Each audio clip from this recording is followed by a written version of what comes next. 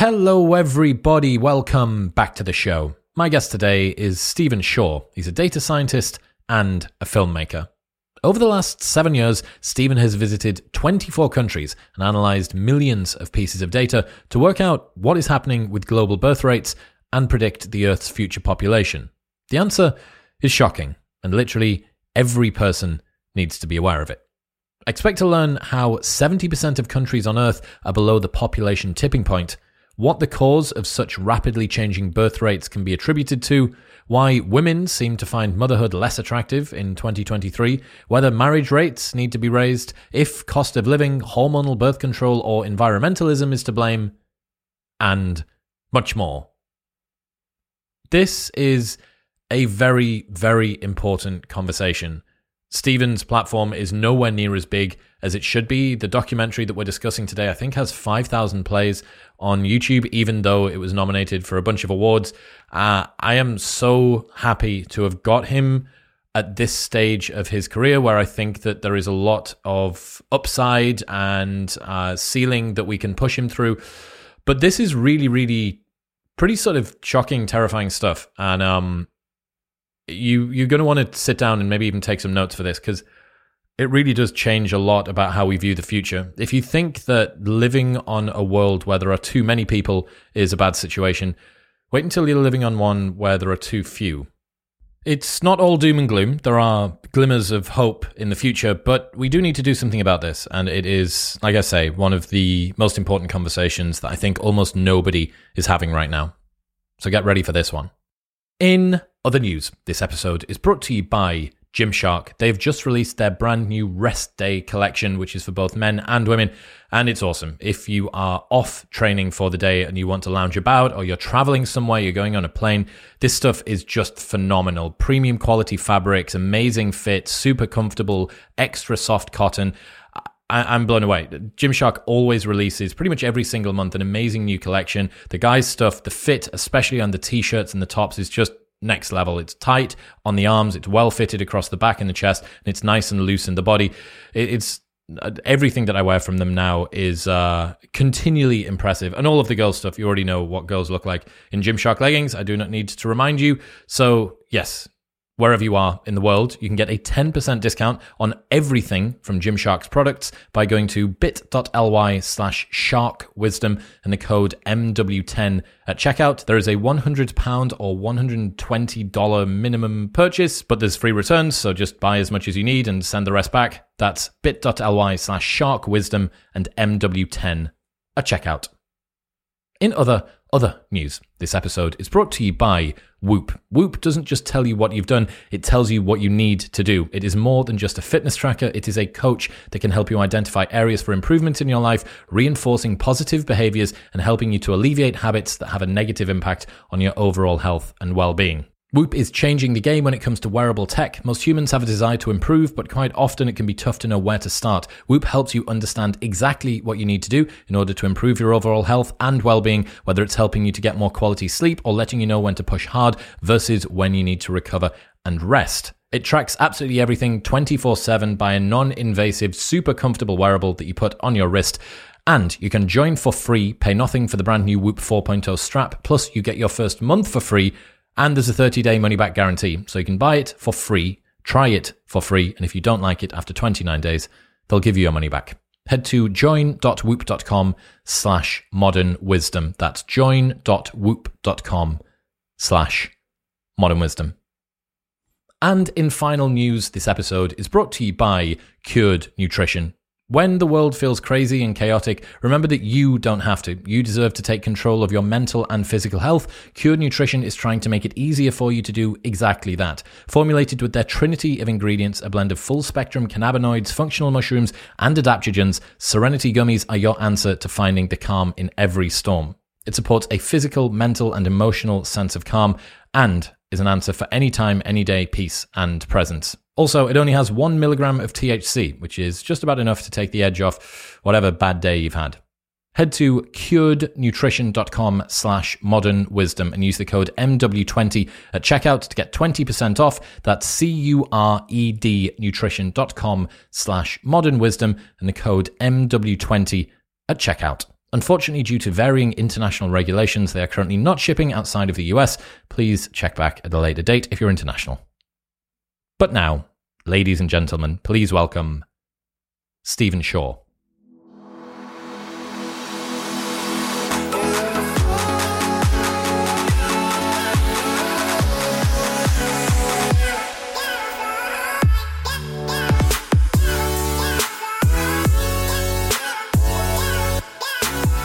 How long have you been working on this project? 7 years this month. So 7 years ago, I read a newspaper article about falling birth rates, falling populations in Europe that scared me.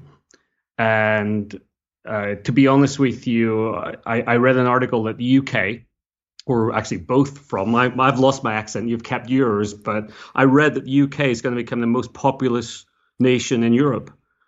And to me, I didn't believe this because Germany has at least 15, 20 million more people right now. You know, how's Germany going to lose so many people, or how's the UK going to possibly add so many people? And I dismissed it.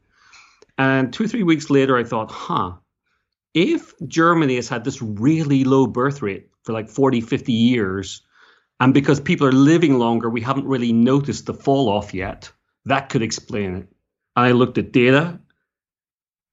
And it was frightening because that's exactly what was happening, not just in Germany, but in Austria, Switzerland, Italy, Spain, so many nations across Europe. And the biggest confusion to me was, why didn't I know this? You know, I feel I'm someone who is aware of world issues. I was aware of population decline in Japan, and a little bit Spain and Italy 20 years ago when youth unemployment was being blamed for low birth rates there. But when I saw how consistent it's been for such a long period of time, I wanted to dive in and find a book. I wanted to find some explanation. There's books about it, but they all focus on local issues. Here's what's happening in Japan. Here's the problem in Italy. Here's the problem in Germany. And that just did not make sense to me. For me, there had to be some kind of global trend happening. And I needed to find out for my own sanity as much as anything else why this was going on. I get the sense that this is the most dangerous of the existential risks. And the reason that I think population collapse is the most dangerous is it doesn't galvanize anybody into action. There's no smoke in the sky. There's no incoming asteroid. There's no movies about Arnold Schwarzenegger coming down naked from the ceiling and crashing through your house. This is the kind of existential risk that creeps up on you year by year, generation by generation. Nobody sees it coming, and when they do, it is too late. And we still have people and news articles and replies in comments where I and Jordan Peterson warn the entire world that this is something which is a concern, from people saying, good, there are too many people on this planet in any case. And you know, you can understand, frankly, a little bit naively, if you think there are too many people, this can sound like a good thing. What I'd encourage anybody who does have that view is start to look at the implications of this. Start to look at what way this is going to impact all of our lives, young and old. And maybe it is good for some people, but we need to be prepared for these changes. And today, we're simply not. I agree with you completely. You know, of all the threats we face today, this is the scariest. And it's exactly as you say, this is a background problem. This is something we read in the newspaper once or twice a year. It becomes a little, these days it's becoming more topical year by year, which is a good thing. I think people are starting to galvanize, but it's still a background problem. And to your point, absolutely, this problem takes about 40, 50 years to really take effect. And at that point, if somehow magically the birth rate went back to replacement level, say in Japan where I am right now, if that were to happen, it would still take 30, 40, 50 years for Japan to restabilize itself. And that's because of the age balance issue where you have so many old people and you've lost the young generation who are also the generation who would become parents. So even if they start having to, you still have this large number of older people to take care of. That doesn't disappear for a long period of time. So I call it, in my documentary is called Birth Gap, the gap in ages between the number of old people to supporting young people. And I call this birth gap trap. Once you're in it, to get out of it, you actually need to go through more pain of somehow encouraging people to consider, if they want, to have more children while still at the same time supporting old people. It's horrible. Oh, so you're going to end up with this sort of hourglass shape to the demographic, where you're going to have a bottleneck of competent adults, you're going to have a ton of young people and a ton of old people, and you're going to squeeze very, very hard on that group of adults in the middle. Okay, so whatever happened to the population bomb? Because I remember that when I was growing up, that there was a thing that people were worried about, the population bomb was going to happen. Yeah, and I mean, it goes back to the book of exactly that title, written by Paul Ehrlich, who's still,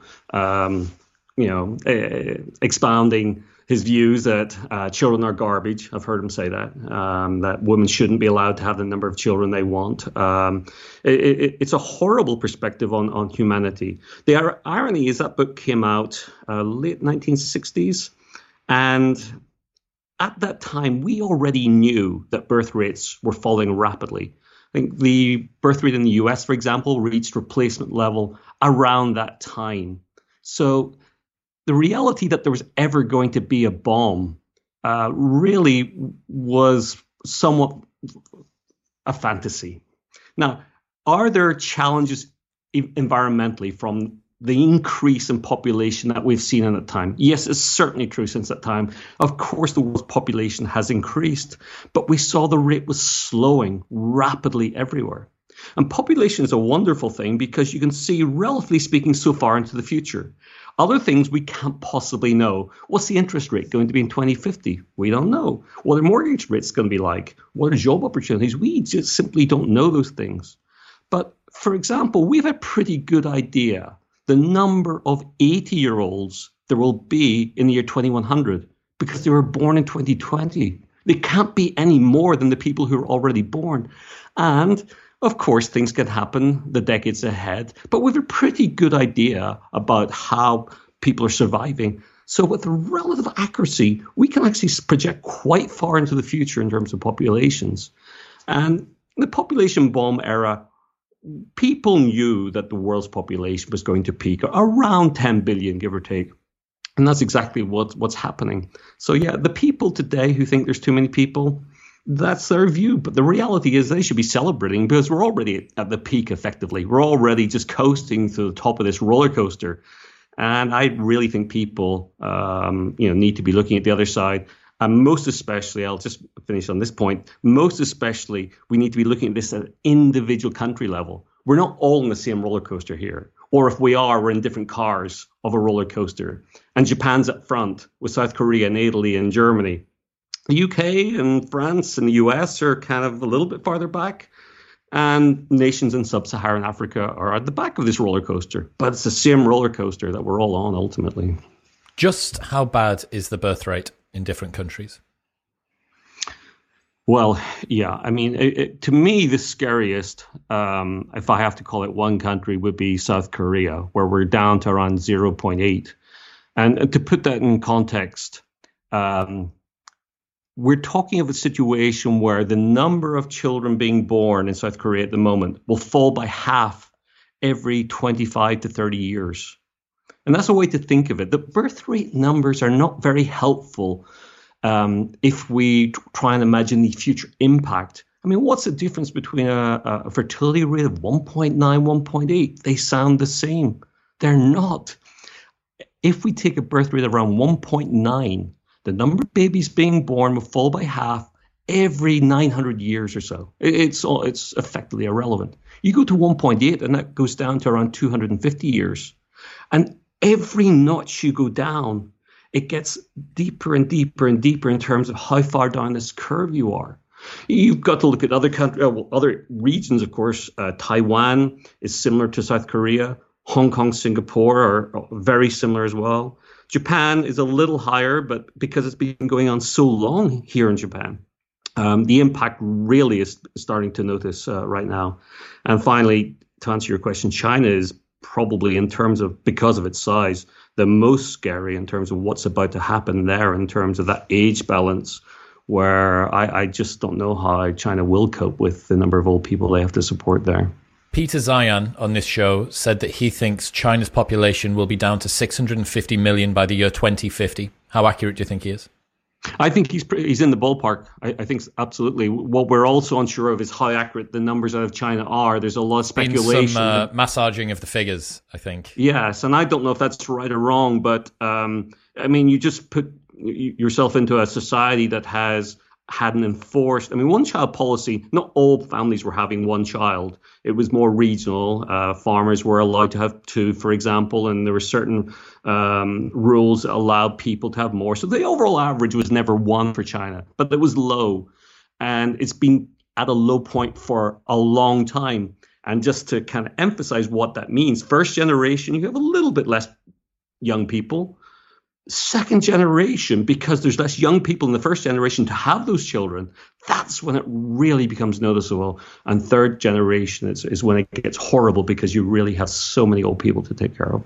Well, everybody remembers from the pandemic the R0 number, right? That when it's above 1, for every infection, there are more infections. When it's below 1, for every infection, there are fewer infections. And it's precisely the same way that it works when it's children. If there are fewer children, there are fewer children to have fewer children. And if that trend doesn't get reversed, it is an ever more increasingly difficult hill to climb back up, because you need mothers to have 10 children each because there are 10 times fewer children in there. Okay, so a lot of the people that are listening will be US, Canada, UK, Australia. How are they looking in terms of birth rate? I mean, all of those countries now are at a point where it's deeply concerning. So we're talking numbers around 1.6, 1.7. Canada, I believe, is 1.5. So I think there was a time up until 7, 8, 9 years ago when we were only looking at countries in Europe and Japan as the countries that had a problem.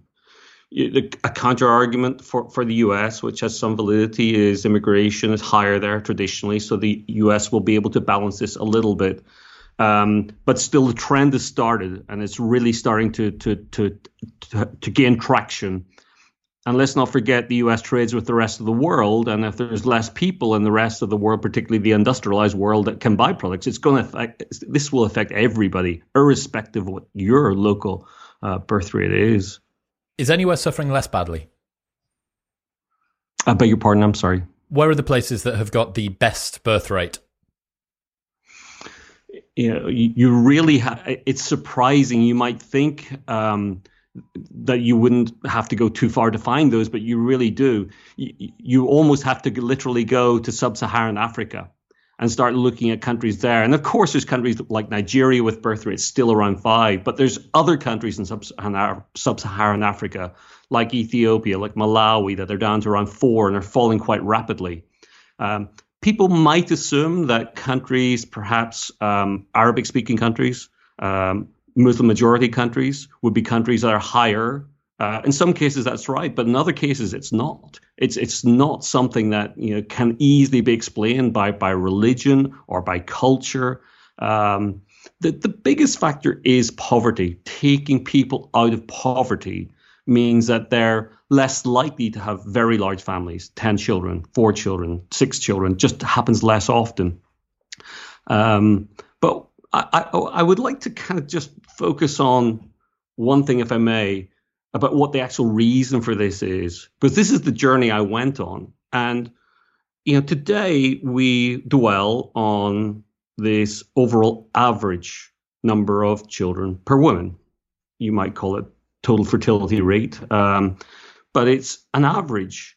And in my career as a data analyst, a data scientist, as we call it now, you learn very quickly that averages are nasty things to be avoided at all costs.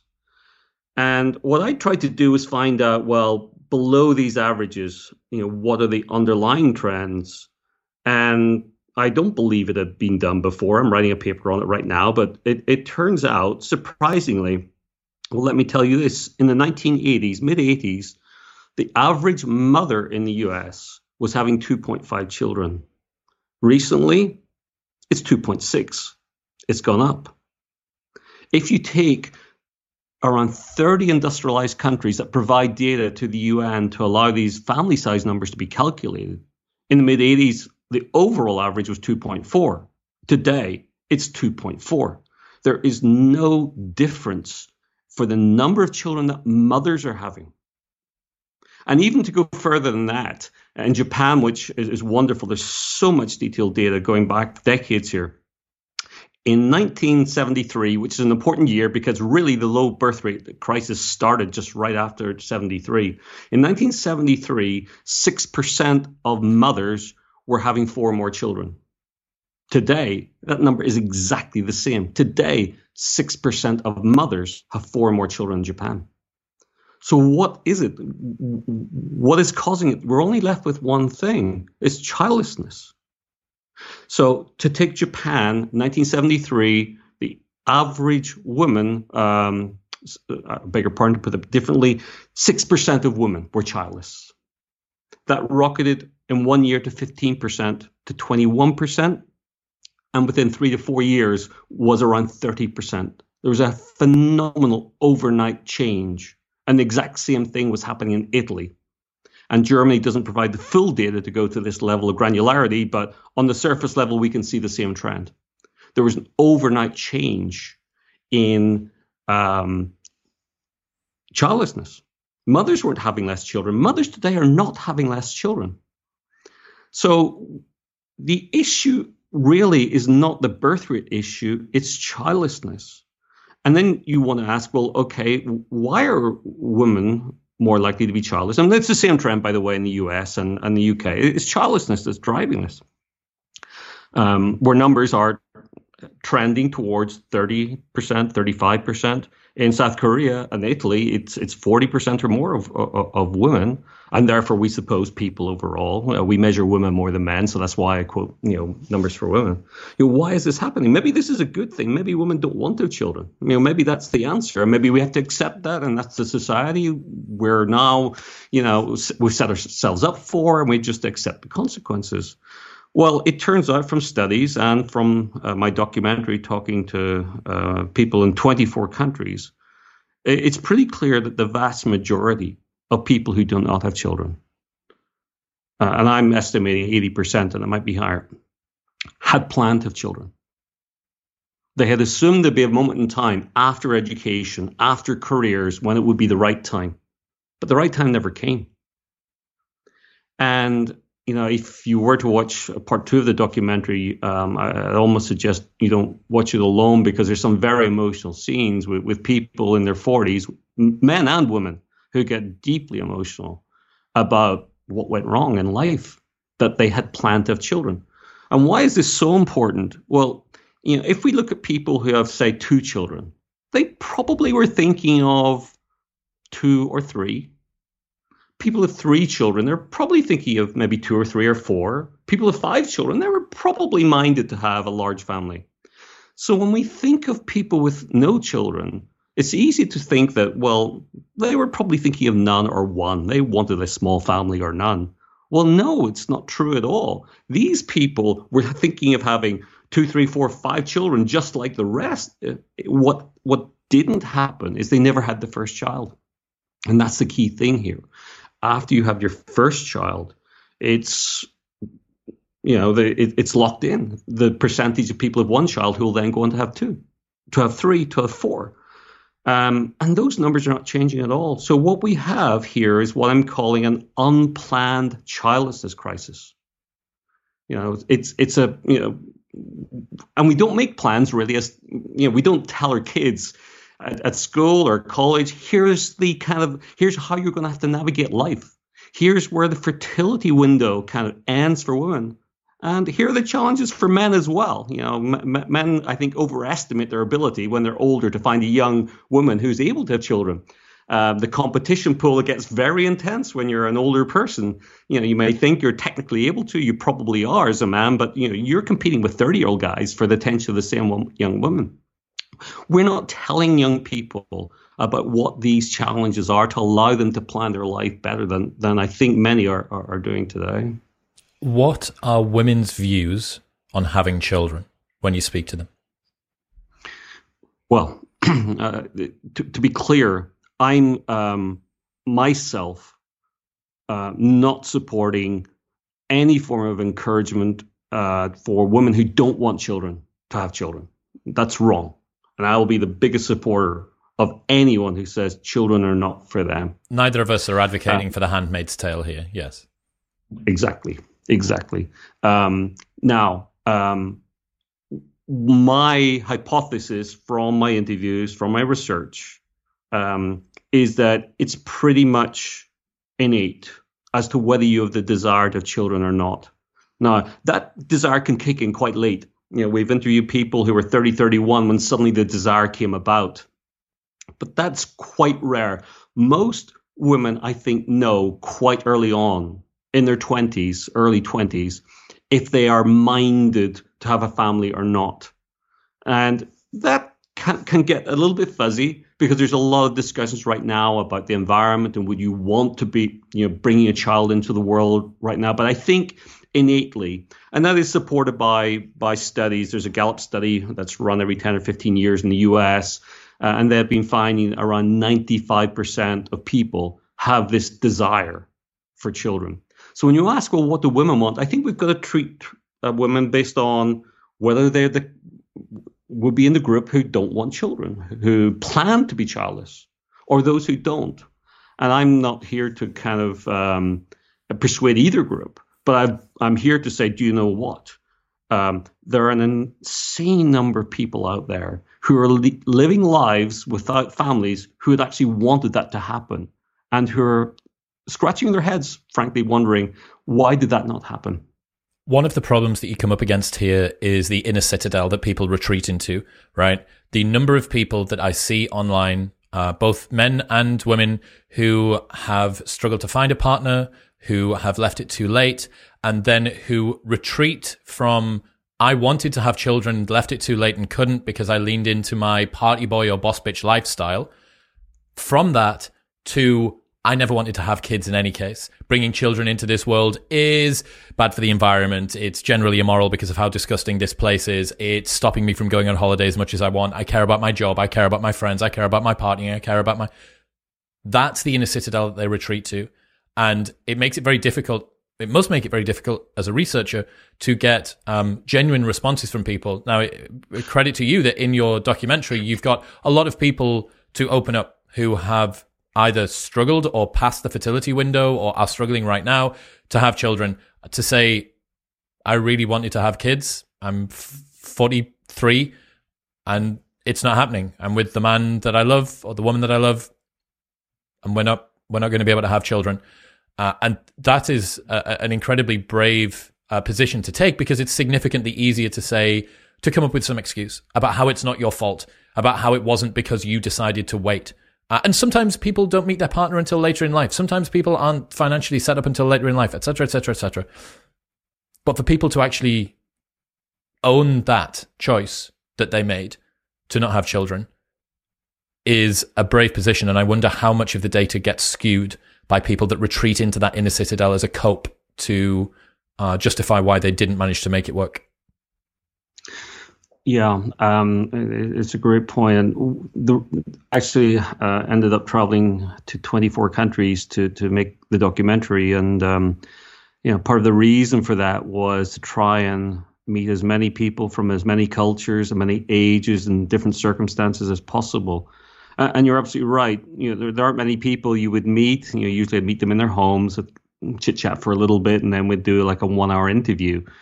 And it was usually towards the end of the interview, when they were comfortable, they would start to kind of tell you their true feelings on this issue. I think another example is someone who saw an early screening, a lady who saw, who doesn't have a child. She saw an early version of the documentary, and she was initially quite almost offended by, why are you talking about this subject matter? And she called me afterwards, and we had lunch, and she told me that the weekend after, she didn't open her curtains. She spent the entire weekend in her apartment, coming to terms, remembering that she had wanted a child. And then come Monday morning, she was done. She'd gone through that grief process that had been inside her for, more than a decade, had accepted it and was moving on. That's not a unique story. And just to explain, it wasn't just data and interviews. There are many support groups online for people who are childless, not by choice, who for men and women, and there are vast support organizations out there. And if there is anyone listening, I'd encourage you to reach out to those. What's your recommendation for those? There's a lady called Jody Day who runs a support group called Gateway Women. And Jody is an access point both to men's groups and to women's groups. There's also an organization called World Childless Week, who are a support group for people who plan to have children. Those groups are incredibly helpful. I've spent a lot of time interviewing them, getting to know them. The one term they use is grief. And it sounds a big word, but when you speak to people who had wanted a children, who wanted a legacy, who wanted a future, and all the things they cannot do, it really is grief. And I think as a broader society, I think we need to understand, for example, a small point, it's a big point to people in this situation, people in work environments talking about their kids. You'll have co-workers talking about what they did the weekend with their kids. For some people who have not been able to have children, that is a very difficult thing to hear. And you hear stories of people having to go to the bathroom, go out of the office, just stay away while that conversation is being had.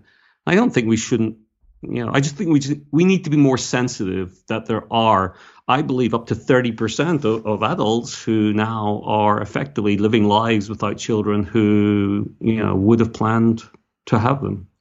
Just to hammer that point home that you made earlier on, is it your view that about 80% of women are childless due to life circumstances? That's exactly my point. And there was a study done by Professor Rinska Kaiser, which was a meta-study, and that's the exact number he came up with. And it's kind of supported by other evidence out there. So Professor Kaiser identified 10% of women who medically could never have had children. There was something fundamentally, sadly, that meant that they couldn't. Another 10% were women who'd chosen not to have children. And as Jody Day says, there's a whopping 80% like her who had always planned to have children, and through pure circumstances, the biggest circumstance being not having the right partner at the right time. In the right time, meaning when you're in your fertility window. So yes, 80%. When you say not having the right partner at the right time, you do mean not having the right partner early enough, right? Or perhaps, I suppose, you could potentially have the right partner too early, then sticking about for too long, and then you fall out of love. There is some evidence that I'm sure that you've seen from the evolutionary psychology literature. If you and a partner stay together for sometimes over 5 years, but between 5 and 8 really seems to be a sweet spot, and a child hasn't come into this world, people can find themselves falling out of love with their partner for kind of no real reason, and they don't really know where it comes from. The cute way that she used to sip her coffee on the morning actually drives you up the wall, or the fact that he always leaves the forks out on the dining room table, which you used to think was a little bit okay. Now it's turning you inside out. What it seems like is that there is an evolutionary program that runs that says, if you're in a relationship, a committed relationship with a partner that you're invested in, children should arrive at some point. If children don't arrive, because ancestrally no one would have been electing not to have children, and there were no reliable forms of birth control, there is an incompatibility somewhere between us two. It might be me, it might be you, but what I do know is that if we both split up, I have a better chance. There's a 50% chance that it could be you or me, and if we decide to split up. So people that have been in relationships that have said, I found the love of my life at 21 years old, but we're going to hang fire until we're 29, and then we'll decide to do it. And they get to 27, and they find, I thought that this was the one, and it's actually not. That is a psychological bias which everybody needs to learn about. And that's actually the one, I would say the overwhelming majority would be people not finding the right partner early enough. However, there is the potential that people could find the right partner almost too early. You find it at 18, 19, 20, you stick about for a long time, and then this bias kicks in. So just to drill that home, 80% of women, and this is meta-studies, replicated, pretty robust as far as it goes, yes, are childless due to life circumstances, and the most common life circumstance is that they didn't have the right partner. What about having the right partner and waiting? So one side of this would be singletonness, I suppose, would be contributed to by being single. Another element would be having a partner and then deciding to wait. Did you look at how that gets split up within that 80%? Well, for sure. I mean, I there's a quote in my mind that might be from Julie Day again, that there's like 50 different ways to be childless. There's so many possibilities of what can happen in the circumstances of life. But my interpretation of it is this. Today, you may know that the majority of college students in the US, and actually most other countries, are women. So today, undergraduate students in the US, there's 9.5 million female women and 6.5 million men. And it's 30% less. And there was a study done on Tinder by, again, I think it was a Dutch university, Ghent University, I believe, that showed that women on Tinder effectively swipe right 91% more of the time if someone has a master's degree as a man compared to bachelor's degree. So women want to match with someone at least as educated as they are, but yet the number of men through the education system. So this is one of the challenges. Women are looking and competing with each other for a pool of men that aren't really there anymore. But as well as that, I think as a woman, and I'm conscious that I'm a man, and I have a daughter, a mother, sisters, uncles, aunts, but this is my perspective of what I'm looking at it from a man. So apologies if that offends anybody, but my belief is that women going through education, you studied your 22, 23, you might have some college debt, you want to get started on the career path. You want to work for 3, 4, 5 years to get established because when you have your first child, things are going to change. And you've just studied for 4 years at college and you've got college debt. So why are you even going to think about having a child or even being in a relationship necessarily that would be with the right partner to be a father of a child until you're getting close to around 30 when things seem to change? And one of the facts that came up across every country we looked at was that women turning 30 without a child, if you're childless at 30, at most you've got a 50% chance of ever becoming a mother. And that's maximum. It's actually lower than that in most countries. I could not find anywhere any examples. So it's a toss of a coin turning 30 without a child. Now we're in this situation maybe where you're into your early 30s and you're hearing about egg freezing. You're hearing about technologies that might make you think it's okay to delay things. Well, I interviewed 5 fertility doctors, including Kim Kardashian's fertility doctor in LA, fertility doctor in Tokyo. And they're all saying the same thing, that we overestimate these technologies. We not only overestimate the chance egg freezing and IVF will work, we don't take into account that as women's bodies get older, the chance of not going full term gets higher and higher. So we get to a point, I think, early 30s, as a woman, we're now thinking, well, I should look for the right partner. But you might not meet that right person. It might take 2 years, 3 years to meet that right person. Now you're 35.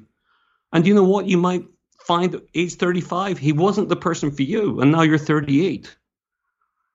And this is a life story of so many people I met, so many women in their 30s. It's like, where did life go? I had to kind of follow this path. I had to pursue my dream, my education, my career. And I'm not one to, for a second, say that's wrong.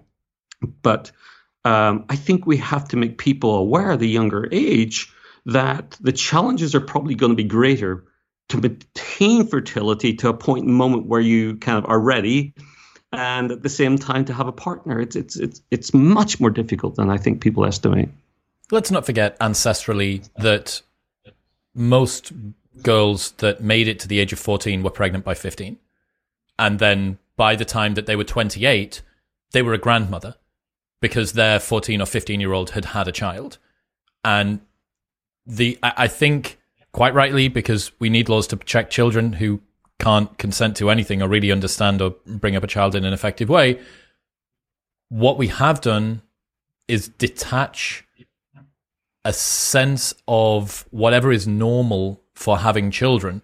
To have, if you hear that a girl has a child at the age of 18, you think, wow, that's young.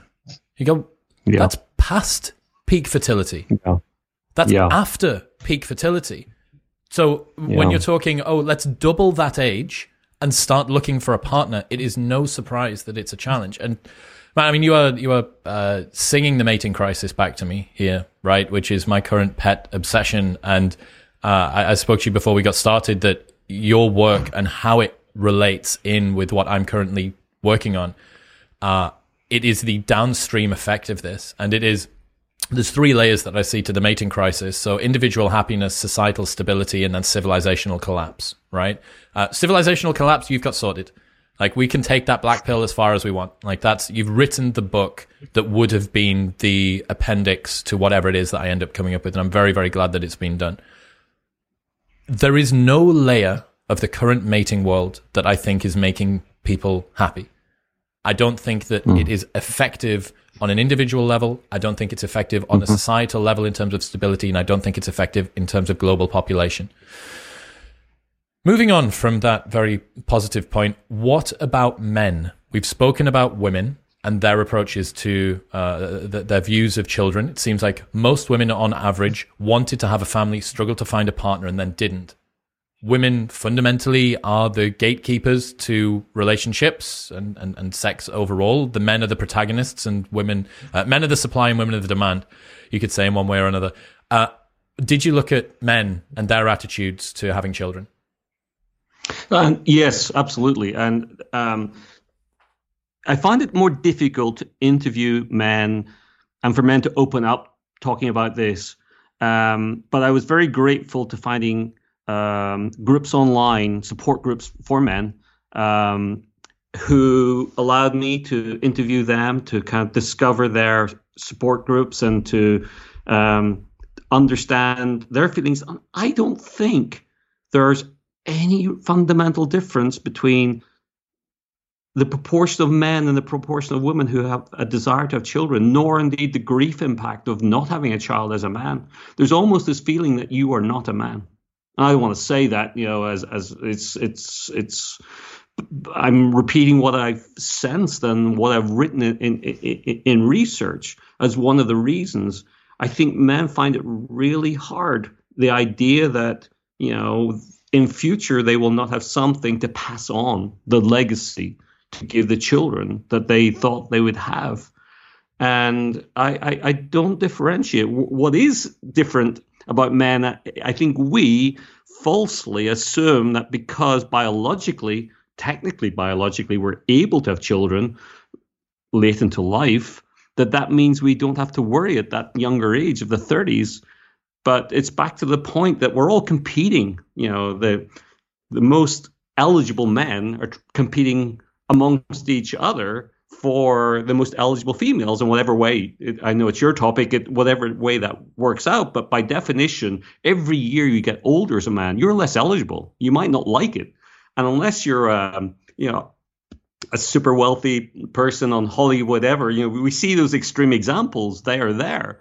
But they're the exceptions. Just because Leonardo DiCaprio can continue to cycle his girlfriends out at the age of 25 doesn't necessarily mean that you can. Exactly right. And yet men, I think, aren't fully aware of that. So I have seen it is a midlife crisis, a man in their early 40s who suddenly discover that dating isn't quite as easy as it was 5 years earlier, or that they're not dating the woman that they would have wanted to date, and are starting to confront this potential reality that they may have left it too late too. So the dynamics are a little bit different, but the end result is the same. Go on.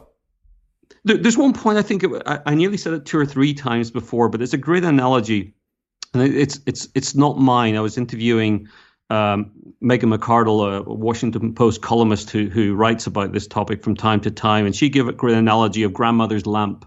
I don't know if you've come across this analogy, but the analogy is there's a young girl and she goes to her grandmother's house every weekend. And every weekend, the grandmother, they get their coats and they go out and they go through every antique lamp store trying to find a lamp. And the granddaughter says, Grandma, why do we always go out finding a lamp? The rest of your house is perfect. Everything couldn't be nicer. And grandmother says, that's why I can't find a lamp. It has to match with everything else in the house. And the analogy being to dating that, I think as we delay things into our 30s and 40s to find that magic person, it gets harder because we've already built our lives. We already know where we want to live. We've got our kind of career. We've got our friend circles. We know whether we like to, ski or go to, the mountains in summer or to the beach. So we're trying to find someone who is that match. Doing that in your 20s is a lot easier earlier because you're helping to build and shape your lives together. So to your point earlier, I do think if there's an answer to this, I do have some optimism that young people will solve this. I've seen conversations open amongst college-age children, high school-age children, between themselves. And I think the answer will be to find a way for people to have children younger again, the way that happened in the past, but at the same time maintain career opportunities. And that's going to need some form of re-engineering of society as we know it. It's not an easy thing, but this challenge, we're going to have to find some way to solve it, because otherwise it's going to be very painful for a lot of people around the world. Let me give you an exclusive insight into some of the research that I've been doing for my stuff. Please. You may think that women who earn a lot more may readily accept their role as breadwinner and settle into a relationship with a man who earns less. However, research suggests that the more professionally successful a woman is, the stronger her preference for successful men. In a study of financially successful newlywed women, researchers concluded that, quote, successful women place an even greater value than less successful women on mates who have professional degrees, high social status, and greater intelligence. This trend is also present in cross-cultural contexts. Separate studies of 1,670 Spanish, 288 Jordanian, 127 Serbian, and 1,851 English women all found that high-resource women desired mates with greater status and more resources. In general, single women are 3 times as likely as men to say that they wouldn't consider a relationship with someone making less than them, and this trend is worsened the more professionally successful a woman is. And it doesn't surprise me at all. It's what I see, that women, I think it's a natural thing, do want to marry someone at least as successful as they are. And by definition, as women are getting more and more educated, more successful, which is great in itself, of course it is, the pool of eligible men gets smaller. It's what I call the tall girl problem. So if you are a girl who is 6'1" without heels, you're stuck trying to date professional athletes. As you rise up through your own competence and dominance hierarchy, there is an ever decreasing pool of men that you can be fundamentally attracted to. Why? And someone made a really great comment on a post that I put up about this recently. And they said, I have 2 daughters and I'm concerned about this problem, but also I want my daughters to get the absolute best that they can. Both of them are incredibly competent. And I replied and I said, if and when I hopefully do have a daughter, I absolutely would want the same. I would want the absolute best for her too. Why should it be the case that a woman that commits herself to conscientious, industrious, hard work in both education and employment and manages to achieve everything that she's wanted professionally should settle for something that she doesn't feel is worthy of her in the mating market? Well, there's no reason for it. But there is this, that is the individual level. When you start to smear this out across a population level or a societal level, there's just not enough men in the pool for all of these high-performing women. And because of the mating preferences that are predisposed into both men and women, there's some challenges here. So rolling the clock forward, we've looked at the individual motivations, which I really, really wanted to get out of you. One of the other most common reasons or justifications that I hear from people is cost of living is too high. I can't bring a child into this world in any case. What role does that play? Well, this is an interesting one, and you're right. It's the first comment that many people make. And in a sense, it's true for these people and for their peer groups, for society. Life is expensive today. But for me, you've got to stand back and say, well, wait a minute. First of all, if we go back 30, 40, 50, 60 years ago, post-war time, people were much, much poorer than they are today. And we're still having families, actually quite large families. Is that adjusted for inflation and cost of living? Yes. Well, I mean, the point, it's a general point. The general point is that if you look at poorer times, whether it's in the industrialized world or elsewhere, in the past, people were having larger families and were poor adjusted for inflation. So it can't just be about money. So you then say, well, what might it be? And I think it comes down to prioritization. Because I think today, people's priorities are first and foremost, well, you rent or buy a nice apartment as much as you can, maybe a car, possibly 2 cars, a vacation. Well, why not 2 vacations? Maybe join the golf club, the tennis club, all the things that kind of society has programmed us to aspire to. And we aspire to it because our friends are doing it. It becomes the norm. So when you've done that and you've got those things, what capacity is there left financially, time-wise, to have a family? So I think it's the affordability question really is one about prioritization. And I'm not saying that people should reprioritize unless they want to. But I think it's a message I'd like younger people to be hearing, they're under 25s who are still building their career in particular, who, I would like to kind of forewarn that, it may well be that all of your priorities leave you in this situation where the idea of having a family is too expensive, and that might be a fundamental reason not to. So finance, I think, is understandable, but because of the past when people were poor, having large families, and because of all the other things these people have, all the commodities that they somehow do manage to, I think it's not a moot point, but it's not as simple as saying, oh, money's the problem. What about environmentalism? And of course, we get this a lot. And, I do have concerns about the environment. My own view is that putting less pressure on the environment is a good thing. I think the future should be one that we aspire to put as little pressure on the planet as possible. I'm not all doom and gloom because I think we will cope with things. We'll work our way through it. But in terms of population, childbirth, and the environment, I don't know if this is a good analogy or not, but I'm going to share it with you for the first time. I imagine that, some world leader commissioned 3 experts to come up with a solution to the environmental problem. What's the most practical? And the first expert comes along with this crazy idea. The crazy idea is we're going to make the planet bigger. We need more space. We're going to figure out a way to kind of make it bigger. And the kind of leader just rolls his eyes and said, well, that's not practical. And the next person says, do you know what? We're going to tell people to have less children. And you look at the data and that doesn't work either. I mean, the reality is populations have their own traction. So I put those 2 groups together. And the third person, which is where my mind is, says, do you know what? It's impractical to make the planet bigger. It's really impractical to tell people to have less children. It doesn't work. And even if it did, it takes about 30 years for people to become consumers. It's a really inefficient way of trying to tinker with, environmental issues. The third way is to say, you know what, the planet's the size it is, the population's going to be 10 billion, like it or not, it is, that's locked in. Let's deal with those things and let's look at consumption, let's look at manufacturing, let's look at technologies that can reduce our footprint in any sense.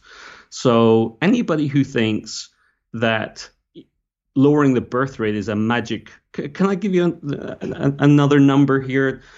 So I've seen more than one study that's estimating that the footprint of under 30-year-olds in industrialized countries is around 8%. Consumption really rockets between 30 and 65, and then it goes down very quickly again. If we were to have half the number of children currently in the industrialized world, from tomorrow, it's down by half. After 30 years, that would reduce total consumption by 4%. only 4%. And that would take 30 years to get to that point. After 20 years, you're only down 2%. We don't have 30, 40 years to solve environmental issues, or that's what I'm hearing, at least from those concerned. Trying to enforce people to have less children is a really inefficient way to try and solve any environmental issues. Let's not forget that it's not people trying to enforce anything. It's cultural pressure. It's cultural bullying. It's a swath of articles that talk. I mean, there was an anti-natalist parade, like march thing here in Austin, Texas, toward the back end of last year. Everybody dressed in all black, like the least fun, least cool parade that you could think of. You think parade and you think ticker tape and good music. None of that.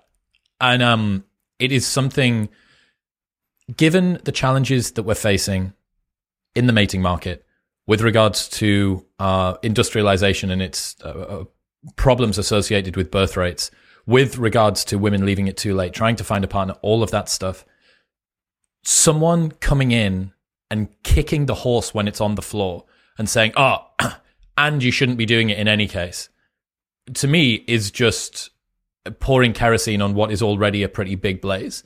And it is the thing that I'm railing against the most at the moment when I see it online, because it's just such a stupid, absolutely stupid point of view to say you are fundamentally wrong and broken and bringing a child into this world because of the cost of living. They're going to have an awful life. Well, it's the best time to live on Earth ever in history, right? The fact that you're having an existential crisis because you don't get the same car that your friends on Instagram do is no bearing on the quality of life, right? Yeah.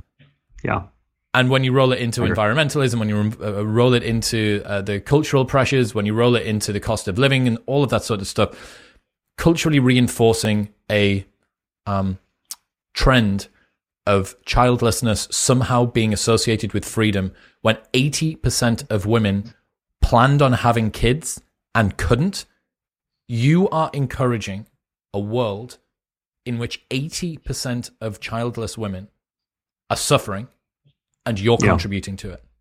Yeah. And we haven't even talked about the long-term consequences here. But this is a problem that ultimately leads to a lot of people later in life living a life alone and then dying alone. There's a loneliness crisis happening right here in Japan right now. It's a humanitarian crisis. And you would think, okay, well, that's Japan. It's so far, down the track with this. But no, it's not just Japan. If you go to Brazil, you have the same thing happening in Brazil. Birth rates are falling so fast in Brazil, you wouldn't think it. And you have these elderly parents. They may have had one child. The child may have emigrated. So this humanitarian crisis of lonely old people, whether they've had children or not, but particularly if they've never had children, is something that we need to confront, because otherwise people are just going to be left to, die away in their homes. So I really worry that people aren't thinking about those consequences. And if I can say again, we try and explain in the documentary what life is like for older people in this position. And again, there's a couple of let me just put it this way. When you hear people in their 80s with no family contemplating ending their life, it's bad. Or if you talk to a crematorium director in Germany who refused in the end to do the interview because his superiors wouldn't let him, talking about the number of services, well, there are no services, people with no friends and family being buried. And then you hear their concerns a little bit off camera, the treatment these people had, because they can see that the bruises on bodies, they can see, things that tell doctors or people kind of, looking at what happened, end of life for these people, determining that those last years were not pleasant at all. Do you mean when you're talking about bruises on bodies, are you referring to abuse by carers, or are you referring to falls and bumps on their own? I have been told directly about abuse from carers. And this was partly on camera, a lot off camera, a lot of messages. As a documentary I'd love to make as a follow-up. This was Germany, but I don't believe it's only happening there, where it was obvious from strap marks on the corpses, from the skin color, from malnutrition, that these people were not being looked after, but without any family to come and make sure that things are okay. It's a harrowing side to life. So I think this documentary took me into two places I never expected to go. At heart, I'm a data analyst. I just wanted to understand the trend, but this childlessness trend and the kind of loneliness and grief from that, and then the loneliness later in life from these old people, were just two horrors that, I for whatever reason, I feel through the documentary, helped uncover. And I think with what's happening to the world, these crises, people need to know about it. That's people need to understand that, and we're not going to transform the world into older people today who didn't have children are not going to have children. I think as societies, we need to be better at looking after those people. So there's lots of things we need to be thinking about here. Obviously, one of the implications as well of an aging society is that if there are more old people than young people, there are fewer young people to look after the old people.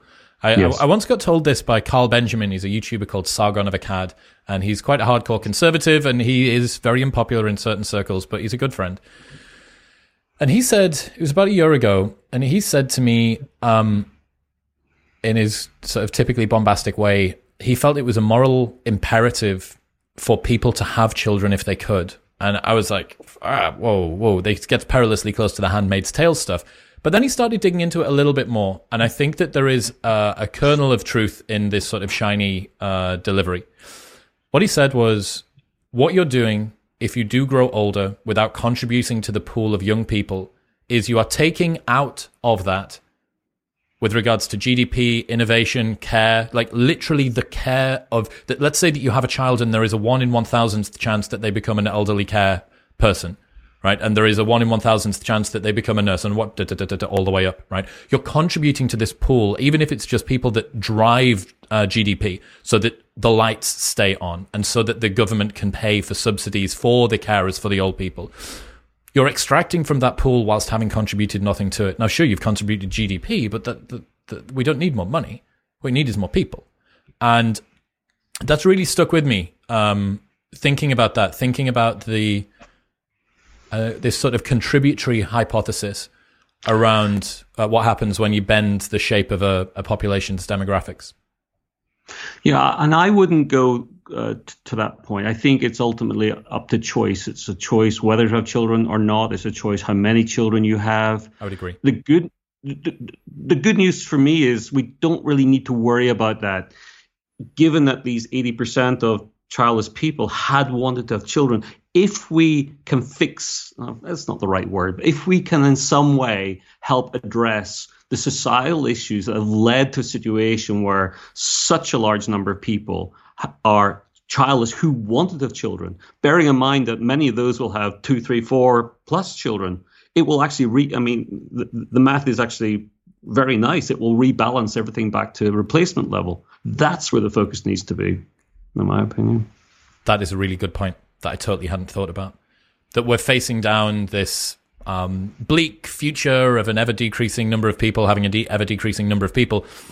But on average, 80% of people that didn't have children wanted to.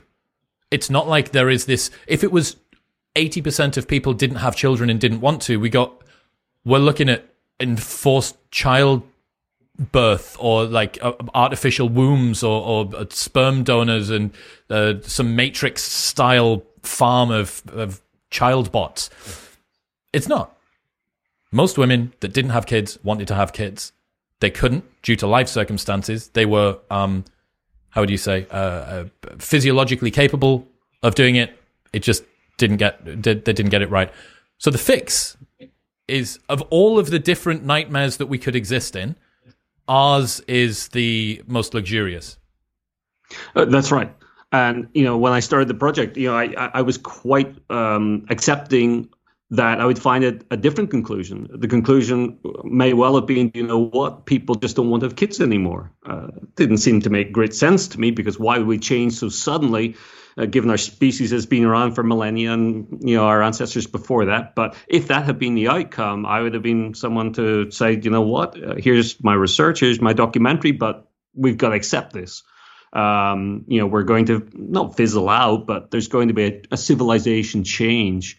But the reality is actually, and it made so much more sense, that there is no real change in desire. It's that society has changed. And I don't want to make it sound easy that we can just, flick the switch and say, this is great. People just need to have the kids sooner, or they need to kind of think about this more. There needs to be societal changes somewhere. And I actually, education is something where, are we really using our time well to go to college, to 21, 22, 23, and then maybe get a master's degree or do some extra studies to spend our 20s studying? When if I look back, and I do have 3 kids of my own who are kind of just college or post-college age now, and you actually wonder how much of what they learned was really relevant. And I know you can't identify what might be relevant given you want to equip people with as broad skills as possible. But I think we could be taking 1-2 years out of the education cycle without much difficulty, having people on a career path earlier, and then allowing people to top up education later in life when they know exactly what education is relevant to the career path they want. Did you read Richard Reeves' of Boys and Men, which came out last year? I've heard of it, but I have not read it. Short book, easy read, highly recommended, very pertinent to what you do. One of the things that he puts forward in that book is red shirting for boys, which is holding boys back by 1 year. One of the things that I didn't bring up to him, and one of the things that he doesn't talk about, is you push back by 1 more year. It's not a fertility window quite so much for men, it's an attraction window, right? You push that back by 1 more year, and that is something that I absolutely have not thought about, and I'm trying not to lose my shit thinking about it. That's crazy. Okay, one uncompleted loop before we get onto the global stuff. One uncompleted loop with regards to the trends of how it affects people personally. Why is it that increasing industrialization across the board is associated with a decrease in birth rate? Because as far as I can see, and I may have got this wrong, the only thing that ties all of these different countries together, you make a great job of it in the documentary where you explain that in Japan, schooling is private and you pay for it. Somewhere else, it's socialized. In this place, cost of living is high. In this place, cost of living is low. In this place, there's tons of support for mothers that want to get maternity leave. In this place, there's basically none at all. This is super egalitarian. This is blah, blah, blah, blah, blah. The cultural milieu of all of these different places could not be more different. Yeah. What are the trends that draw all of those different countries together, given their differences? And why is it that industrialization is associated with declining birth rate, in your view? Well, industrialization, I think, has been driven by women coming into the workforce and women gaining educations equal or not exceeding men. And that's a good thing. I support that. I want to make that really, really clear. But the reality is the fertility window is being kind of narrowed and narrowed and narrowed, so that in the past you would have had and industrialized nations, but this is now rolling out across the world. You've got countries like Bangladesh with a birth rate of 2.0, just below replacement level. India has just gone below replacement level. Nepal is at the same point. Thailand is 1.5. It's the same as much of Europe. And again, if you look at education systems in Thailand, they're fascinating. It's the same thing. Out of every 10 college students in Thailand, I think it's 7 are female. It's 6.5 or 7 are female and 3.5 men. And what's happened there is a situation where young men feel that they can't compete. There's two sides to this coin. The women can't find the educated men to kind of they want to date. You then have the men who are kind of shunned because they're not smart enough, they're not educated enough, they're not the person. So you have this crisis of young men in Thailand who are either not going to college or dropping out of college, becoming taxi drivers, drinking alcohol, doing drugs, and creating a whole world of alternate problems, which make the whole situation more and more difficult again. So there's an imbalance right now in society between women's education and the time to have a family. We think we've been smart through fertility treatments, enabling people as much as they want now to have children in their 30s as they would have done in their 20s. It's not even remotely close to being similar. And back to your question, industrialization, or the process moving towards industrialization, has, in the developing world, to call it that, as well as the industrialized world, created this situation where women are more incentivized to have families into their 30s when our bodies are not geared up for it, and are not likely to ever be. I'm not hearing any confidence from fertility doctors that the technologies that they're creating, and certainly these things like external wombs, I mean, that's just science fiction right now. Egg freezing is actually, I thought it was a wonderful idea when I first heard about it. Well, this is great. I thought, I'll tell everybody, someone once said maybe it's a good college gift, graduation gift for our daughters to kind of get their eggs frozen. And maybe it is. But I'm saying now there's an alternate side to this, because if you think, well, this is okay, with frozen eggs, we can, women can now work longer into her 30s, and 37, 38, it'll be fine. But actually, again, it's back to, well, have you got the right partner at the right time? Or maybe you're just one row before that promotion that you've always wanted. Or maybe it's just you're tired now. People get tired as they get older. And the idea of, wait, 20 years to raising a kid until I'm in my 60s, is that what I really want to do?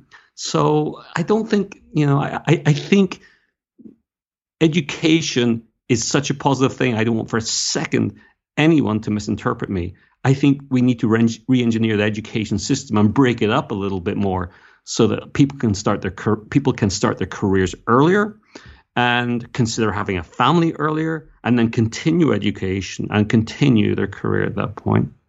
This is the challenge of talking about this topic generally, especially because it seems like increasing female achievement in education and employment is one of the primary driving forces that's contributing to both the mating crisis and this birth gap problem. A very easy rebuttal is, are you saying that we should roll back parity in education, which women only just achieved? Title IX was only brought in 50 years ago.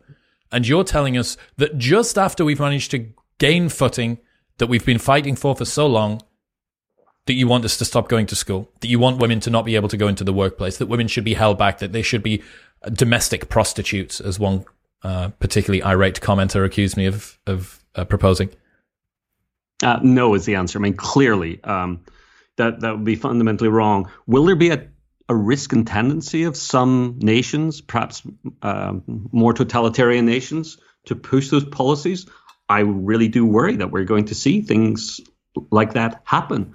And that's a terrible thing. I think we need to re-engineer the education system for everybody, frankly. The idea, for example, that we graduate college and we're kind of on the, that first rung of the ladder, looking for our first position, and that's going to define our career. And then we want to get to a certain point. Why can't people start their career age 30? Why don't we have mass recruitment drives of first-time intakes of people who have had their family first? And for that to be a normal thing, I know that can happen in some instances, but it's not societally normal. And people have said to me, well, if you start your career in your 30s, you're not going to be earning very much money, so is it really worth it? But you know what? We're going to have to push our retirement age way up. The idea we're retiring 65, 70. The reality is, for young people today, retirement of it, you've got to be looking at age 75, maybe even 80. So starting a career at age 30 or even 35 is fine. You still got decades to kind of build up the wealth, I guess. But you've got as long in your career window as your grandfather probably did in his. or maybe even longer. Correct. Okay, what does this mean for economics? If we do have this declining birth rate, you've mentioned already that America is this sort of fundamental supplier across the world, and if the markets reduce and all the rest of it, we've already got some turmoil with regards to interest rates, all the rest of it.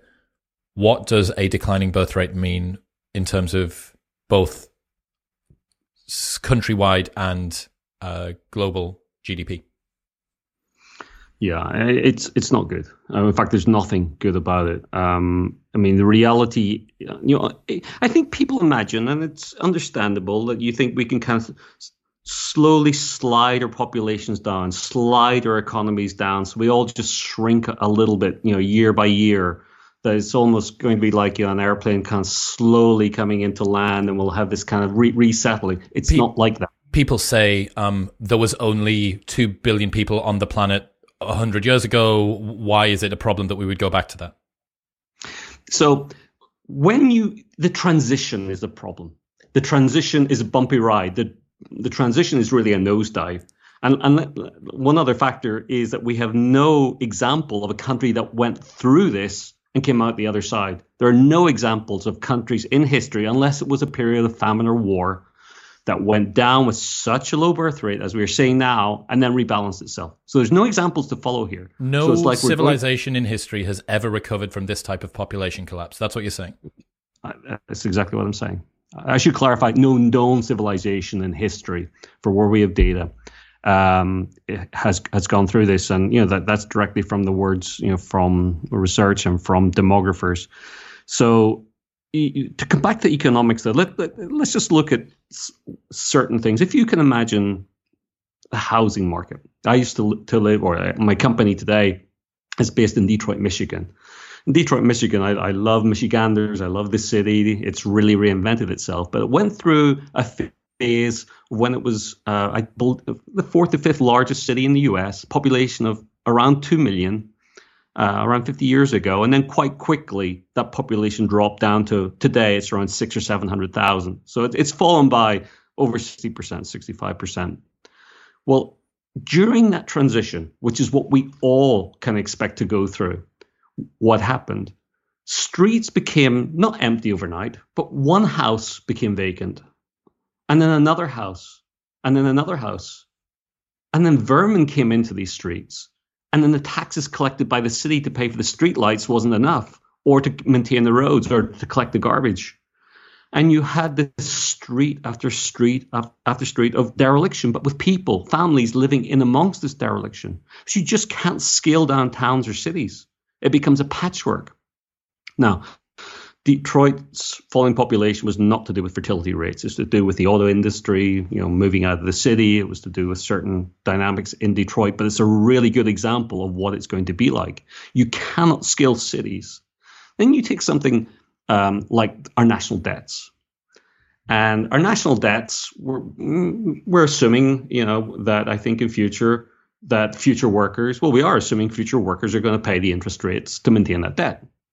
But if you have a shrinking workforce to pay off the national debt, by definition, the interest rate payments are going to get higher and higher and higher. So you're going to have these workers paying more and more tax, not just to cover the cost of the old people that they're going to have to, in terms of welfare, in terms of pension systems, but also to try and, maintain their cities, and also to pay off the national debt. And it doesn't stop there. Every which way you look at this economically, think of it as a long-term recession, a recession that will be measured in decades. That's what we've got to brace ourselves for. And if I could turn it around to one final example, imagine you're a coffee shop owner in a little town. There's 10 coffee shops. And every year, your cafe, like all the others, have got less customers, less and less and less. And you're looking at your staff, and okay, this population's shrinking, but you're trying to balance it. Are you going to invest, repainting the cafe to try and encourage customers? Well, some might, but I think a lot of those cafes are going to start really suffering. You're going to notice that almost no one's going there, in the mornings. It might be just a few people at lunchtime, and just I think living in an environment where there isn't the kind of enthusiasm, there isn't the kind of growth and positivity economically about, let's kind of expand our businesses, hire more workers, let's open another branch. I think that's a deeper concern here. I think our mood is going to become quite negative throughout this. And I do hope that by at least being aware of this, that it's something that we, prepare for and have solutions in place for. And but economic side, there's absolutely nothing positive to say. Why aren't people talking about this more? This is a question I used to, when I started interviewing people, I'd go to demographers and some people in the press, and that's the exact question I would ask them. I think we covered a little bit earlier, the idea that it's not a dramatic problem, it's a background problem. And then you've rightly identified the environment, and it sounds like a good thing. And yeah, we used to be 2 billion people, and some people want to see us go down to 1 billion. It's a problem we don't really notice one day to another. We wake up, each day, and today's pretty much like yesterday. Nothing really changes that much. This is a problem that's slow to develop, but it's like this trap, because once you're in it, you've lost the number of potential parents to ever take you out. Japan right now, it's been losing population for 10 or more years. It was 127 million. We're down several million on that.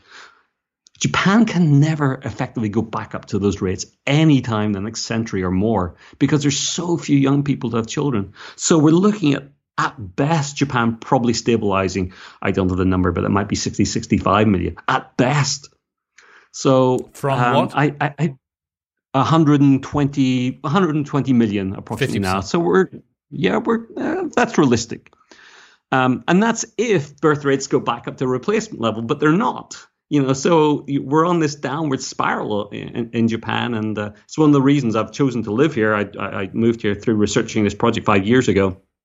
I think if Japan doesn't solve this problem, it's going to be very worrying for a lot of other nations, because it's one of the world's wealthiest nations. It's facing this problem direct on right now. There's a lot of awareness, and in Japan, by the way, people are talking about this. This is on the media now almost daily. It's gotten to that point, and it will get to that point in other countries too. So, I think Japan has an opportunity to show the world how to turn this around, but I'm not seeing anything that they're doing right now, despite lots of ideas I have any real confidence in. What are the ideas when it comes to policies, the ones that are useless, and your ideas for what you think would be most effective?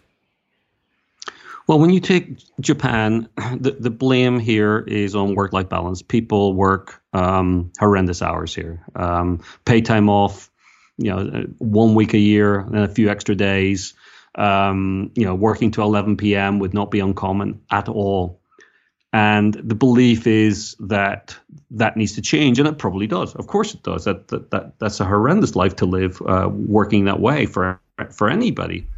But the idea that, reducing working hours and adding kindergarten spaces and childcare, encouraging people to move out of Tokyo, that's something now you're going to be given a sum of money if you move out of the city to somewhere more rural. These are all interesting things. They may, from past examples of this, change the birth rate very slightly. But you're talking of rounding errors. And what usually happens when you launch an incentive like this, there is an uptick in the birth rate for 1-2 years. And then it goes down, but goes down lower than it was. Because all you've done is encourage people who were going to have a second or third child anyway, or start a family sometime soon. There's a pull forward effect. Oh, let's do it now and take advantage of this. So really, I think it's fair to say that any scheme to encourage people to have babies for financial reasons alone, hey, look, you're asking people who are on a career path, building a career, having gone through all of this education, everything prepared to kind of take an early step out of that to start a family. Some will, but society itself needs to be re-engineered. This isn't about tinkering with systems like that. My own belief, if I can share with you, the optimism I do get is when I talk about this to younger people who have no idea that life has these challenges. I think young people trust us, people a little bit older than them, or in my case, a lot older, that kind of we have, prepared this path for them. That there's this college path, and then you're going to start your career, and then you're going to meet someone, and you're going to have a family, and the path is just there waiting for you. Young people don't know about this uncertainty. They don't know that in many countries now, across the industrialized world, a third or up to 45% in some countries of people are childless, and the vast majority is unplanned childlessness. When you talk to young people about this, you can see the look in their eyes and the dialogue with each other.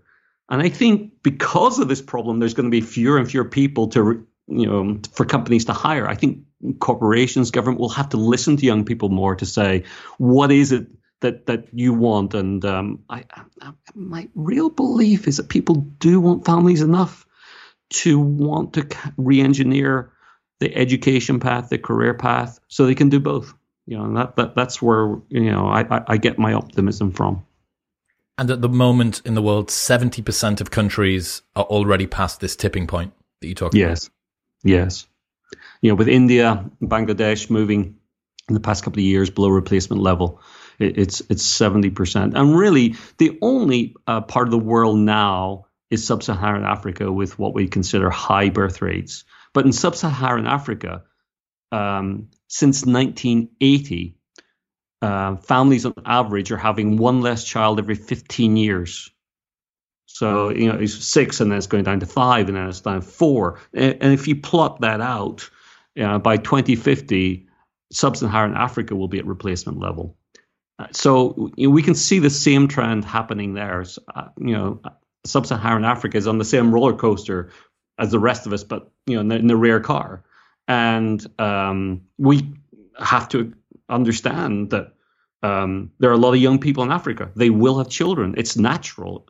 Africa's population is going to explode because there's so many young people. That will happen. In fact, to be honest with you, I see Africa as the future. I think there's huge potential in business. And when we are all going through, I think, the negative challenges from birth rate decline in the industrialized world, people in Africa are going to be going through what we went through 50 years ago, this economic boom. And, I certainly, I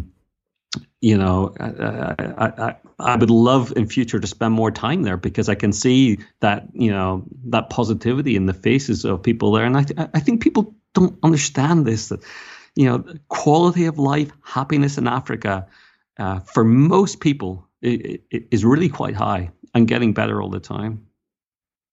Stephen, I absolutely adore your work. It feels very serendipitous that we've ended up crossing paths with each other, especially given my current pet obsession. I really want to help. What can I do? I'm happy to do what I can to help you get whatever it is out there. What is it that I can do? You've got an offer from me. You don't need to necessarily say it now, but you can call in the favor at any time that you want. I really want to help you with this. Well, I would be so honored, because I already recognized from your passion and your deeper understanding than my own in terms of dating, in terms of how people find their partners. What you're focused on is really the linchpin of ultimately trying to find a way through what we're going through. And I'd love to work with you. My own work, it took me 7 years to do the research and make the documentary. That's the easy part. I've created something called birthgap.org. My plan is to have discussion groups, to have local meetups, to have information, to have videos globally on this topic. And I'd love to invite you more than once to come along and debate and discuss this matter, particularly with younger people. It'd be a great pleasure to have you on birthgap.org. Consider it done. Where can people go if they want to learn more about this? The first half of the film is available on YouTube. I don't know where the second half of the film is available. What's going on with that? Yeah, it's in 3 parts, actually. The first part really is the why. Why is this happening? Part 2 is, what are the consequences, both personally and for societies? And then part 3 is, well, what's happening in the rest of the world, where we go to Africa and spend more time in India and Latin America. You're right, part 1 is on birthgap.org and it's on YouTube. I put it out there because I think people need to understand, what's happening. Parts 2 and parts 3, I am making a decision as to whether those are going to go on some streaming services. Right now, we're working through them. What I don't want is to do a traditional deal where I sign away all the rights to this. So someone else owns and distributes it and decides to market it, promote it or not. My passion is that these documentaries be available to educators globally at low or no cost. And I'm trying to work through kind of the licensing agreements on how that might look. So birthgap.org, people can come and can find out what the latest status on those. But I'm sure in the next few months we'll be explaining. And if anybody really wants to see parts 2 and part 3, I'm still looking for some people to review those and give feedback. So I'll be delighted if anybody just connect with me directly through birthgap.org. Stephen Shaw, ladies and gentlemen, I very, very much appreciate your work. I can't wait to keep in touch. Everybody needs to go and check this out. It's the tail end of the big problem, and the big problem is pretty big. So thank you so much for coming on today, mate. I can't wait to keep in touch. Thank you, Chris. I appreciate it so much. Thank you.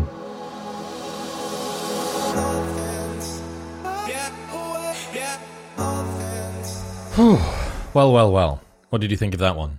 Some very eye-opening, sobering statistics there from Stephen.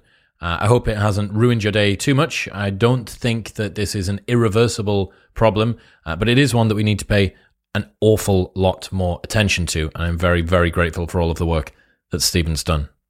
Also, don't forget there is a 10% discount available on everything from Gymshark by going to bit.ly/sharkwisdom and the code MW10 at checkout. You can get the Whoop 4.0 for free and get your first month for free at join.whoop.com/modernwisdom. And you can get a 20% discount on Cured Nutrition's CBD at curednutrition.com/modernwisdom and MW20 at checkout.